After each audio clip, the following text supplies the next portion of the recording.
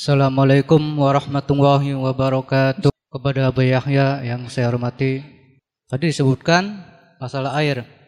Nah sekarang ada pertanyaan, ada seorang mau sholat punya airnya itu pas-pasan. Terus ada lagi orang yang mau mati, tapi orang yang mau mati ini tidak pernah sholat seumur hidupnya. Nah apakah ini diberikan kepada orang yang mau mati atau diteruskan wudhunya?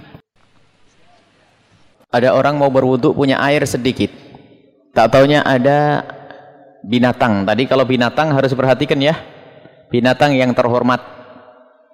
Kalau binatangnya tidak terhormat, biarin mati. Dan binatang tidak terhormat adalah yaitu termasuk orang murtad. Ya, termasuk di sini ulama memasukkan orang yang tidak mau sholat, dia tidak terhormat lagi. Biarin, biar mau sholat. Ya. Sholat minum, nah ini kesempatan mati nanti kalau enggak sholat, akhirnya sholat kasih air ya. Kalau masih nekat ya nekat mau mati itu orang. Jadi biarpun dia mau mati karena orang itu enggak mau sholat, suruh sholat baru dikasih air. Kita harus tegas begitu itu, karena menurut mazhab Imam Ahmad bin Hanbal murtad itu orang, tidak terhormatnya berlebihan. Jadi menurut mazhab kita harus dipenggal lehernya, tapi dengan prosedur yang mulia, bagus. Tapi karena intinya agar orang itu sholat, maka jangan, tetap gunakan wudhu, jangan dikasih air minum. Mengasih setetes air minum kepada orang yang tidak sholat, itu kita haram ternyata. Masya Allah, rugi. Gara-gara kita lemah lembut itu, makanya banyak orang tidak sholat. Kalau dia sholat, tiap orang fakir wajib kita beri pertolongan. Islam itu begitu.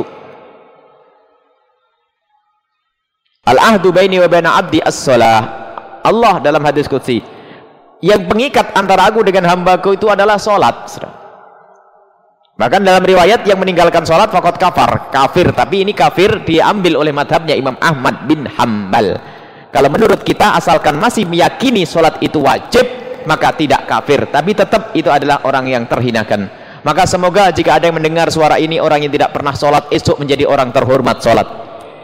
Sebab orang yang tidak sholat di kampung kita bukan karena ingin menantang Allah, karena belum pernah mendapatkan pendidikan yang benar. Jadi dimaklumilah, maafin. Jadi kita kalem-kalem lah. Kalau kasusnya orang bodoh nggak punya ilmu lain, dia masih terhormat. Baru masuk Islam belum ngerti sholat ya. Tapi kalau sudah setiap hari nggak mau ngaji dekat musola lagi, wah istrinya sholat terus, kacau ini.